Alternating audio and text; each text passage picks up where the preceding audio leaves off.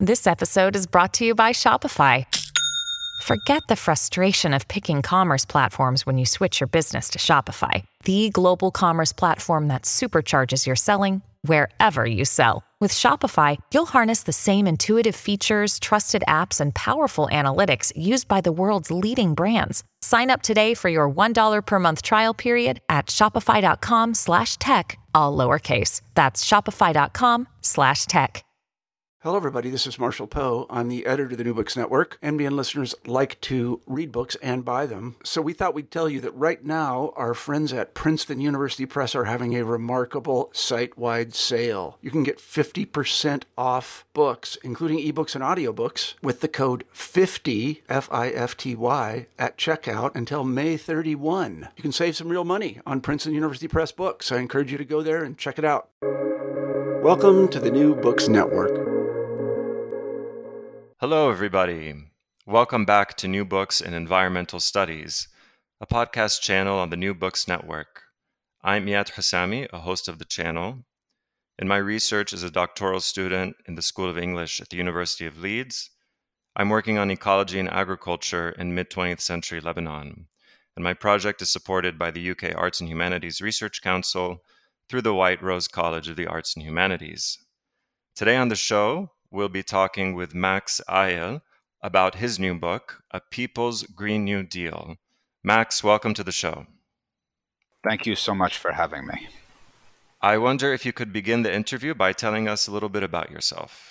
I am currently a postdoctoral fellow at Wageningen University's Rural Sociology Group in the Netherlands, as well as associated researcher with the Tunisian Observatory for Food Sovereignty and the Environment, and an editor with Labor and Society and Agrarian South. My current work is on the intellectual history of heterodox theories of development, emerging especially from Tunisia, but also to a certain extent from Egypt, and the cross-fertilization of these ideas across North and West Africa through the hub of Dakar, especially through the work of Samir Amin and the cluster of institutions he was working with. And I'm especially focusing on alternative technology, alternative forms of development, which is very different from some of the contemporary talk around alternatives to development. And I'm also working on a manuscript about the national liberation movement in Tunisia and the role of peasants in driving that national liberation movement in the context of the peasant role in worldwide decolonization during that period. Wonderful. Well, it's really wonderful to speak with you today. And let's turn now to your book, A People's Green New Deal. Let's hear the origin story of this book. How did you come to write it? So I always tell people that this book was essentially an accident. I should have been working on my work, focusing on my work on the intellectual history of heterodox theories of development. And I, quite by happenstance, was writing a bit on the ecological debate in the global north about a Green New Deal when Ocasio-Cortez dropped her Green New Deal. And because I've been writing for the public on a variety of topics, usually related somehow to development, imperialism, ecology, climate, I attempted to publish a few articles and book reviews on the topic that took what I thought was not the particularly radical step of actually assessing who Ocasio-Cortez was, reading the actual context and text of what her Green New Deal was saying, looking at the institutional networks it was bound to, and thinking about how that was articulating with prevailing social democratic or democratic socialist politics in the imperial core in the United States and to a lesser extent in Britain. And this was, in fact, a reaction to the fact that it was there was an aggressive hyping going on over the Ocasio-Cortez Green New Deal that was really being represented as eco-socialists. And I thought this was just a ludicrous statement on its face. And if you actually look at what's going on now, right, everyone totally forgot the Ocasio-Cortez was supposed to be an eco-socialist. This is no longer part of the discussion. But at the time, it was perceived or proposed or promulgated to be sectarian to actually assess what to assess what was actually going on with Ocasio-Cortez. And so I had a number of articles that were just flat out rejected. They said, we're not interested in this approach. And I was quite taken aback. I said, wow, seems like a very important, or at least an approach that should be a part of the overall debate about political ecology in our current moment. Is it going to be a priori disallowed from entering the public sphere? And the answer to that was evidently yes. So I decided, if I cannot get this perspective out via the wide array of journals, then I'm going to see if I can write a book about it. So I wrote to David Shulman at Pluto, and he was very supportive. And I spent the next 8 months writing a book about it. Wow. So let's stay with the imperial core. John Maynard Keynes and Thomas Robert Malthus. These two figures and their legacies haunt your book. I would like to ask you about how you understand the manifestations of their ideas in the public debate around the climate development social welfare nexus, as you call it. Why do these two figures matter, and how do you use their legacy to describe and distinguish trends in the discourse to which you are contributing? And how does the thought of Ursula K. Le Guin, who also towers as a muse in your book, interact with Keynesian and Malthusian ideas? So Keynes was basically offering a theoretical perspective on how to respond to the Great Depression, amongst other things. And he basically said, okay, the state needs to engineer a large amount of spending, of countercyclical spending, in order to escape from the Great Depression, which is, of course, ultimately what happened. Now, it has been essentially suppressed in the discussion of the Green New Deal that the proposals for a Green New Deal were, first of all, originally conceived as jobs for all programs. And that, second of all, these were conceived as a kind of ecological green Keynesianism that was supposed to propel a kind of retrenchment and reindustrialization of the US and, to a lesser extent, the UK economies. And so lurking behind them is the notion of how exactly the ruling class should respond to, one, the pervasive deindustrialization, which is ongoing in the core, and associated industrialization, which is occurring in East Asia, in particular China, and how the deindustrialization, in fact, represents a systemic threat in a certain sense to the long-term permanence of Anglo-American hegemony within the world system. So this was sort of one response, and it's kind of been kind of quietly inherited among some of the social democratic propositions, which say, okay, we're going to carry out a wide range of counter-cyclical social programs. We're going to partially decommoditize. We're going to go further and partially decommodify certain spheres of public life. We're going to put certain forms of the ecology off limits to kind of capitalist desecration and externalization of costs. But this will be a proposal that will explicitly not take on capitalism, at least for 20 years, which is the same thing as not taking on capitalism at all. So that's the background of that aspect of the book. Malthus was not a consistent theorist, and he's often deployed in very cynical ways to attack the ecological movement. I mean, Malthus was, first of all, primarily concerned with elaborating kind of ramshackle, ad hoc, or post hoc theoretical justifications for denying alms to the poor. And he said, well, the poor will tend to overbreed, and we shouldn't encourage that, and kindred notions.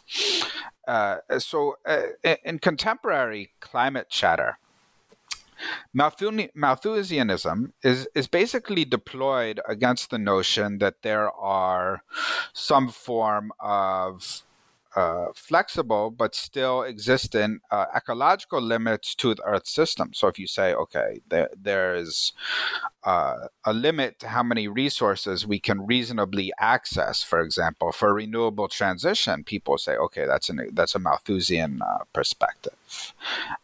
It's quite the opposite, not least because there's a way of articulating the position that there are limits to easily accessible resources to point out that both those limits and the cost of accessing resources represent distributional problems, and those of us raising this issue point out that we don't want to extract these resources and impose their costs on the weakest sectors of the world population, the most vulnerable sectors of the world population. This is an anti-internationalist politics. So it's kind of topsy-turvy that Malthusianism is deployed then as a stick to beat people who have some sort of cognizance of the role of the ecology, and the fact that the ecology is not indefinitely kind of reformable by technology, and it's ironic this is being used to kind of assault people who have a popular eco-socialist orientation, whether it's a popular internationalist and anti-imperialist eco-socialist orientation or otherwise. Malthusianism is basically deployed to attack any and all notions of eco-socialism or degrowth, which is anti-capitalist and is increasingly shifting in the direction of eco-socialism, although there are certain barriers which remain to be surmounted to affect that convergence. Ursula Le Guin helps us see the future. Part of the problem, I think, of both of the above theorists is they block a way of reconceiving of the future in a way that is can make the world big enough for everybody. Now, of course, Ursula Le Guin's utopias have always historically been ambiguous, which I think is helpful in the sense that building utopia under capitalism is inherently an ambiguous endeavor, because you actually have to build utopia or struggle for socialism, is a vocabulary that I prefer to hold on to, under conditions that are not of your own choosing, which therefore distorts inevitably any and all projects for socialist transition. And so this idea of both holding on to utopia and thinking seriously about utopia, and also understanding that utopia will be what she called a flawed utopia, which also means the struggle for utopia will be flawed, is, I think, a helpful corrective to a lot of prevailing thinking, which will attack both utopian thinking on the whole, and they'll say, oh, that's not pragmatic, that's not reasonable, that's not possible, and will also at the same time attack the movements that are struggling towards utopia from their own particular position as irredeemably flawed, precisely because they are blighted by the conditions of their birth, and also blighted by the resistance and oppressions that capitalism and imperialism inflict upon them as they attempt to walk to utopia. And so the heat of this assault will inevitably warp some of these institutions, and that's actually in their very nature. That's in the nature of struggle. So I think she is very helpful about that. I think something else that she is doing that is quite remarkable and important is she is bringing our focus to softer utopias in a certain sense. That is, she is, although kind of the austere worlds that she usually uses to build utopia are more austere than the conditions humanity faces on this earth, to be sure. But what I think is important is to say, okay, you can actually have a utopia which embraces high technology, which embraces sophisticated social interdependence, which is modern in many senses, but which at the same time does not turn technology or turn a particular Jetsonian vision of modernity into a goal in and of itself or a virtue in and of itself, but that rather we should understand that the technical system and the social system are both embedded, interweaving, constitute one another, and that also you can have a utopia which is not resting on these kind of Jetsonian or Star Wars, Star Trek style, extremely advanced and, in fact, in the current period, non-existent technical systems, and that we can have softer, more grounded utopias that recognize that, in fact, the utopia is meant to serve humans rather than the other way around. I really like what you were saying about ambiguity in her worlds. Let's move from theory to plans. In your first chapter, Great Transition or Fortress Eco-Nationalism, you draw attention to how top-down, world-scale ecological financial engineering plans have gained traction as part of an effort to mitigate risk and contain the so-called threat multiplier of climate change or global warming. How do the contemporary Green New Deal plans which you discuss utilize these concepts, and what aspects of climate justice are missing from these plans and why? So one very important thing to put on the table first is that the Great Transition plans that I analyze in the first chapter, and which continue to structure the ruling class response to climate crisis, the biodiversity crisis, and so forth, tend not to be framed, at least in the United States, as Green New Deals. Although there is a European Green New Deal, which is, and so it does adopt that framing in Europe. Now, what these proposals are essentially trying to do is to carry out a wide range of institutional and technical interventions that basically imagine, one, the fundamental continuity of hierarchy and often capitalist social relations, although I don't think they're necessarily attached to capitalism per se as a mode of organizing the society. Two, they basically envision ecosystem services and nature, and also even the renewable transition, as greenfield investments, as new arenas for exploitation and for accumulation. And whether that's the turning into commodities, ecosystem services, turning the carbon market into a real live way of supposedly dealing with global warming. This is something that's been attempted constantly since 1992, although with very limited success. Or for that matter, for saying that the renewable transition in the global south should occur through what Daniel Gabor calls the Wall Street Consensus, which basically would rob third world states of sovereign control to change the terms of the investments that go into their country and basically lock in semi-permanent revenue streams for the governments and the bondholders and the investors in the North who would engineer these investments in the renewable transitions and basically to say, okay, this can be a new arena of profit. And this is very much actually particularly attractive within the European sphere, where there are basically negative real interest rates, right? And so there's a lot of capital that's so afraid of the risks of actually entering the financial markets, of entering investment, of entering the stock markets,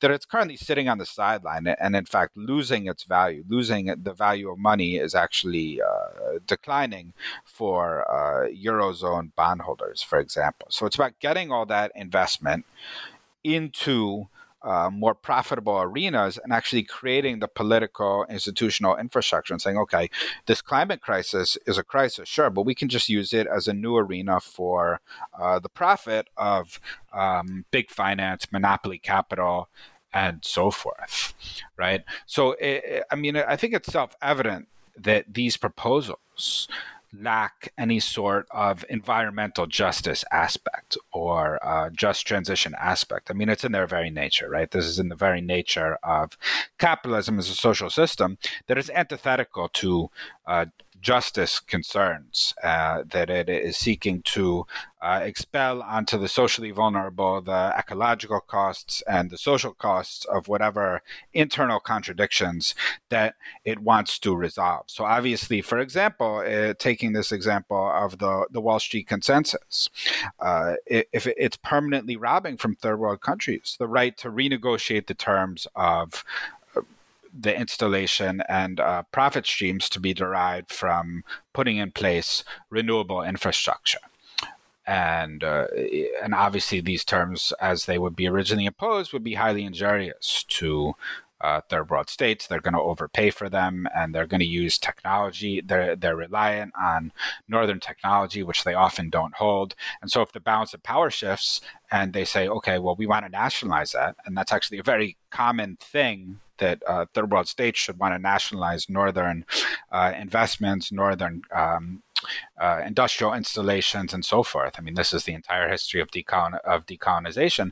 If they should do so, then they would suddenly be vulnerable to suit in international tribunals. And this is similar to what happened in North America under NAFTA. I really struck by what you're saying about the injuries of the Great Transition, and also the history of nationalization of industries and its potential in eco-nationalism. So let's move now to eco-modernism, a central theme of your second chapter. You historicize ecological modernization theory by rooting it in Cold War history, and you also differentiate it from environmentalism.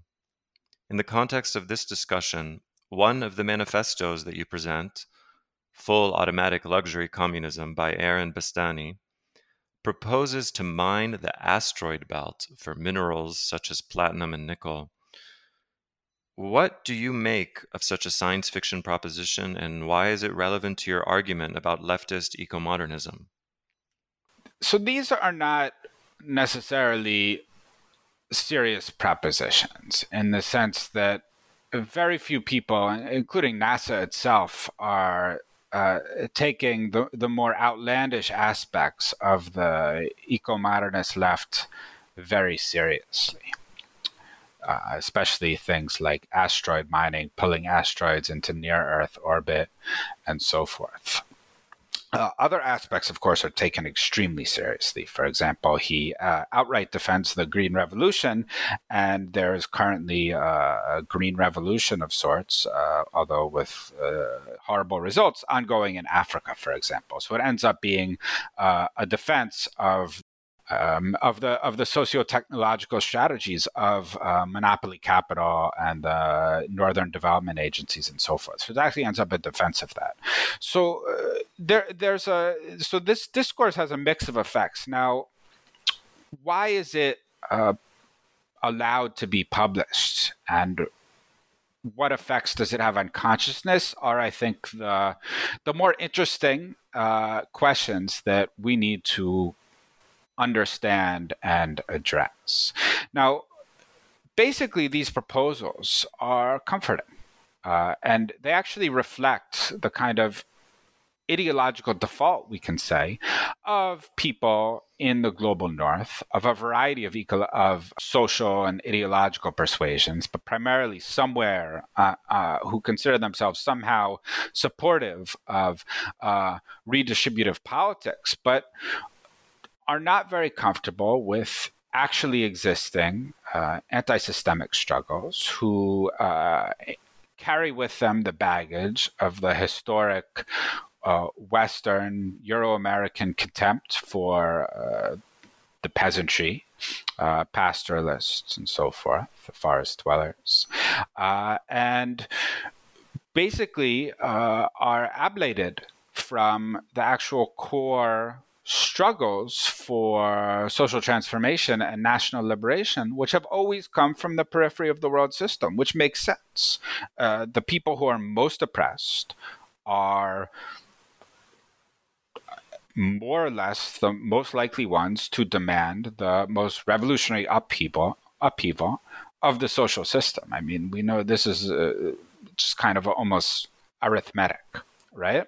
And this kind of catatonic theology of modernization coming from Aaron Bastani, who doesn't know anything about ecology or much else, serves the function of maintaining this kind of progressive sectors as basically at a distant remove from the necessary social subjects of transformation on a world scale.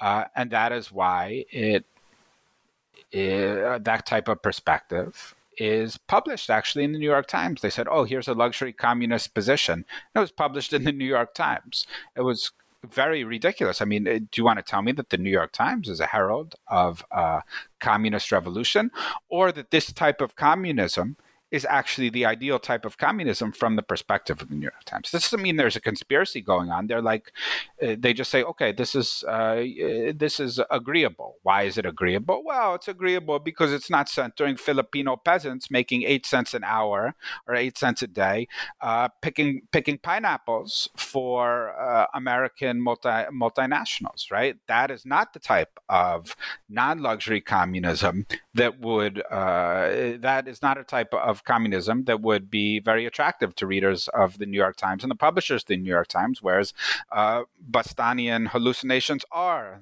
comfortable for such publishers and such readers. And so that is why we see it in front of us as to why it didn't encounter a greater amount of friction and challenge. This is a very different question. Nice. So let's stick with anti-systemic struggles. In Chapter 3, you turn to energy use and degrowth. You also offer a definition of eco-socialism as the imposition of a different social logic onto the productive forces, the notion that energy systems should be run to balance the warring needs of avoiding ecological damage and providing necessary energy for human beings. Is this compatible with a program for what you term a worldwide energy democracy? Why or why not?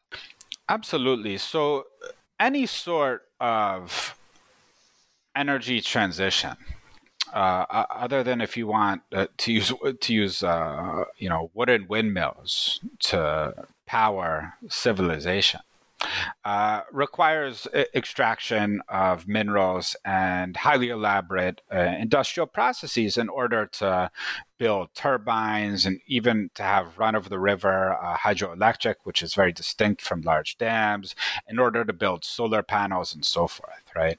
So these are all going to incur ecological damages when the raw materials are extracted from the earth. There is no way around it.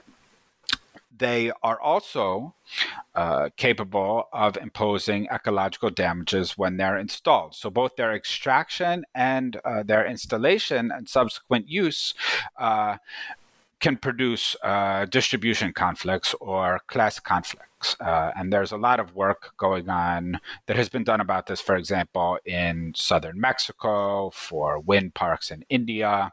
Very good work in Spain, in the area around Barcelona, that's dealing with this topic. And so we know that just as the fossil extraction and distribution implies struggles over consequences, so does renewable energy. Now, does that mean we shouldn't shift to a different energy system, or does that mean we should have social systems that do not rely on these industrial forms of energy gathering? Now, my answer to that is, of course not, right? And I think that's the answer of the overwhelming majority of the planet. I think everyone wants, more or less, with exceptions, wants electricity. The question is how to balance the costs of the creation of the machines and the installation and use of the machines versus people's desire for clean electricity. And that can only be such a balancing of costs can only occur in a serious way when you have an egalitarian political and social system that can make those decisions in a collective way and make reasonable tabulations of costs and benefits, not using the dollar sign, the dollars and cents to decide this is a cost, this is a benefit, but to be substantively rational and decide, okay, these are the prices that we are willing to accept as a society in order to have access to energy, right?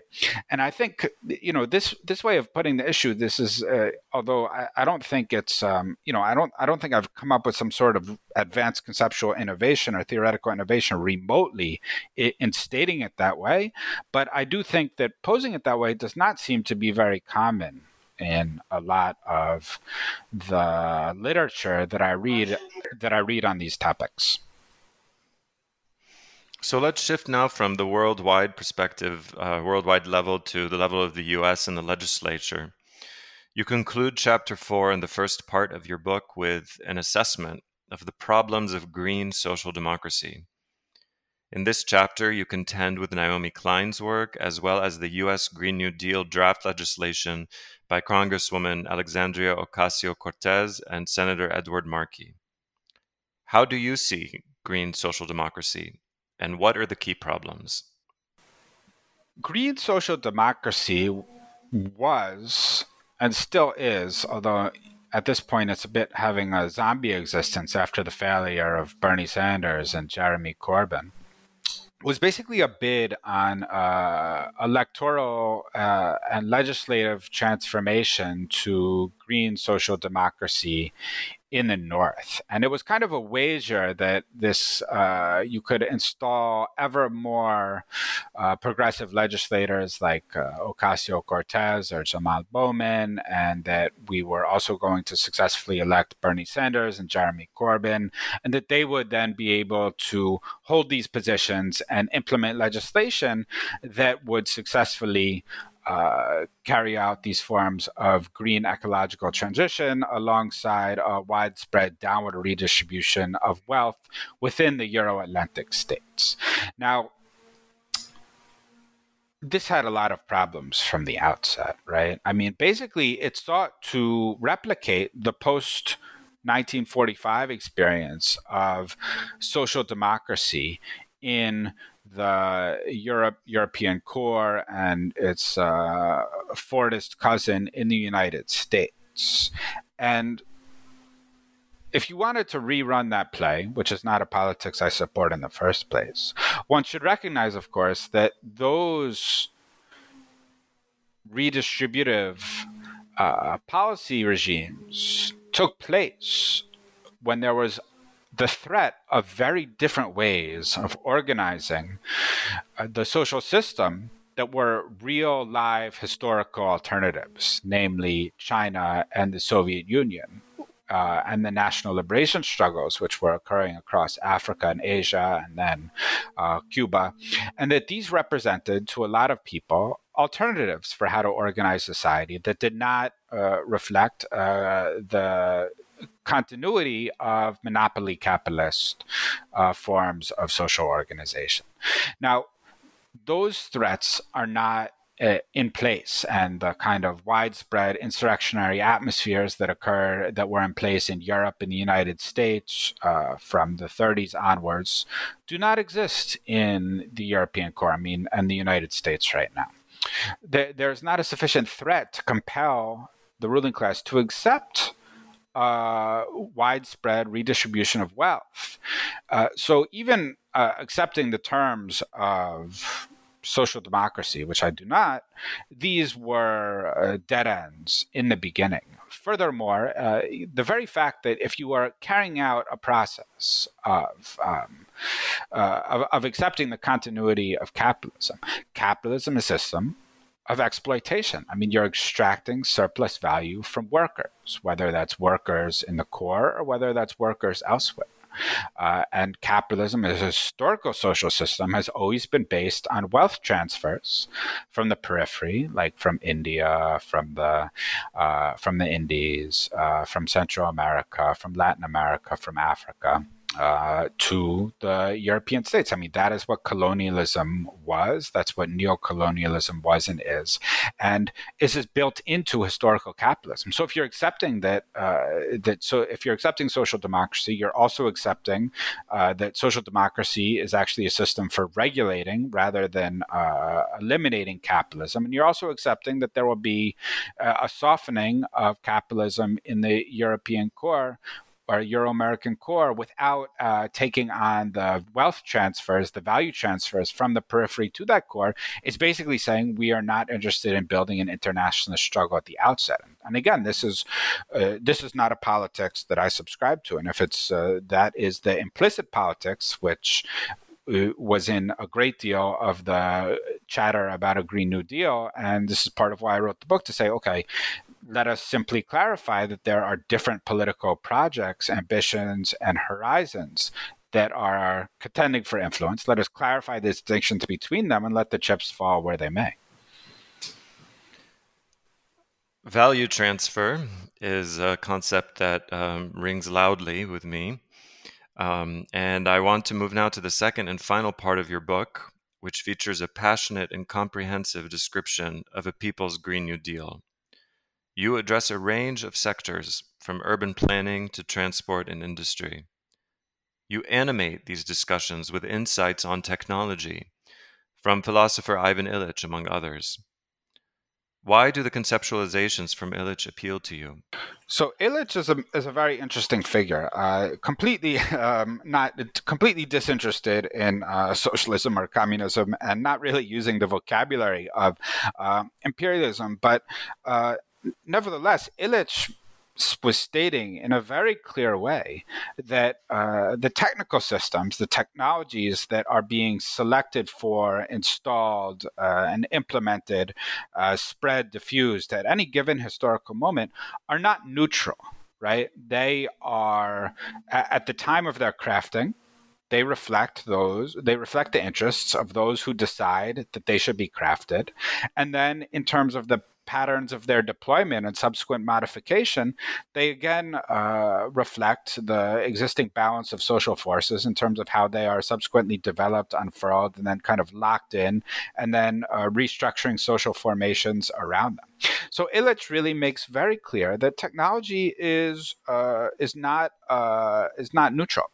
That it is, for example, he was interested in contemporary medicine. And as he pointed out, I mean, contemporary medicine in the West, while it has positive aspects, very much reflected the capitalist organization and the interventionist also orientation of the society and of the medical system. And so he was extremely critical of that. And that's why we have the types of medical systems that we do, which are primarily interventionist and reactive rather than community-oriented and preventative, right? So I think Illich was extremely has been and is still ought to be read very carefully by people who are interested in understanding that technology is not at all socially neutral. I mean, there are certainly ways that technology can be recuperated for popular use, and Kalashnikovs can be used by colonizers and also against colonizers. And books can be used to spread reactionary propaganda, and books can also be used to spread the reading of Karl Marx and Lenin. So this is not to say that these are single-edged knives. The knives cut both ways, but they require struggles, first of all, to democratize and put these technologies under popular control. And furthermore, a lot of the technologies, it's going to be very hard to nearly impossible, or to do so, or they represent the preferred terrain of struggle, or the preferred mechanism of oppression in a specific context of power and powerlessness. And there are alternatives at play that are being suppressed in the very process of the implementation of a certain set of technologies. So I think this needs to be brought forward, so we don't just accept the kind of neoliberal or capitalist or Western myth that technology is an inherently neutral, or for that matter, that technology a new technology is inherently beneficial, and instead we should operate from a default of questioning the introduction of new technology, not just question it as a kind of atavism, or to say that we reject it out of hand, but to say it's on you to justify why we should be adopting this technology. And this very much flusters people. People will be like, what do you mean we should justify it? And yeah. Questioning the justice of technology and these ideas around technology also bring to mind Gabriel Rockhill's work on development and technology as well. So penultimate question, your final chapters, A Planet of Fields and Green Anti-Imperialism and the National Question, draw attention to the centrality of agroecology in any Green New Deal, as well as the Cochabamba Working Group's position on restorative justice in the realm of climate debt. So what is your vision for dignified agriculture and sovereignty? So if we look at any of the examples of successful development, successful meaning, let us say, successful in the very narrow sense of increased per capita access to certain goods necessary for survival or for a kind of complex life. We know that agriculture is absolutely central. It's always been central. Agriculture was absolutely central even to European industrialization. Agriculture has also been extremely central to the serious attempted development paths out of poverty that took place in the non-Western world post 1945. For example, China, North Korea. Agriculture was extremely important in contemporary Cuban resilience throughout the special period. Agriculture was put on the table with varying degrees of success in Venezuela, Bolivia, Zimbabwe. That is all the hot zones of our contemporary world system. And this is because agriculture is the only sector where you can actually extract endogenously a surplus. I mean, if you want to industrialize, and I'm very much in favor of a modulated industrialization, you need a surplus. I mean, you need access to technology, you need access to machine tools if you don't have them. You might need access to minerals, you need access to intellectual property, which if you're smart, you endogenize and pirate. But you need capital, both you need agriculture to get capital, and you need agriculture, first of all, to feed your population, so to break through the food grain restraint. You need agriculture in order that you don't have to actually spend scarce capital on importing foodstuffs. And then if you have an excess of agricultural production, you can either sell it on international markets to get the hard capital needed for certain forms of developmental inputs, or you can do secondary processing on that, which is the basis of certain forms of industrial production. Now, there are actually no other alternatives, right? Which is also why this discussion about agriculture is repressed, because people, in fact, I think, don't really want there to be alternatives. But putting that to the side, agroecology, right, is a way of furthermore extending our notion of agriculture's central role in the developmental process, saying, first of all, we can have a greater surplus in the first place if at the farm level, if we reduce the input costs. First of all, so if we can work with natural fertilizers instead of inorganic fertilizers, then we have successfully reduced the cost, which increases on-farm well-being because you've increased the surplus available to the farmer. They no longer have to sell part of their produce in order to secure capital-intensive inputs. That's one thing.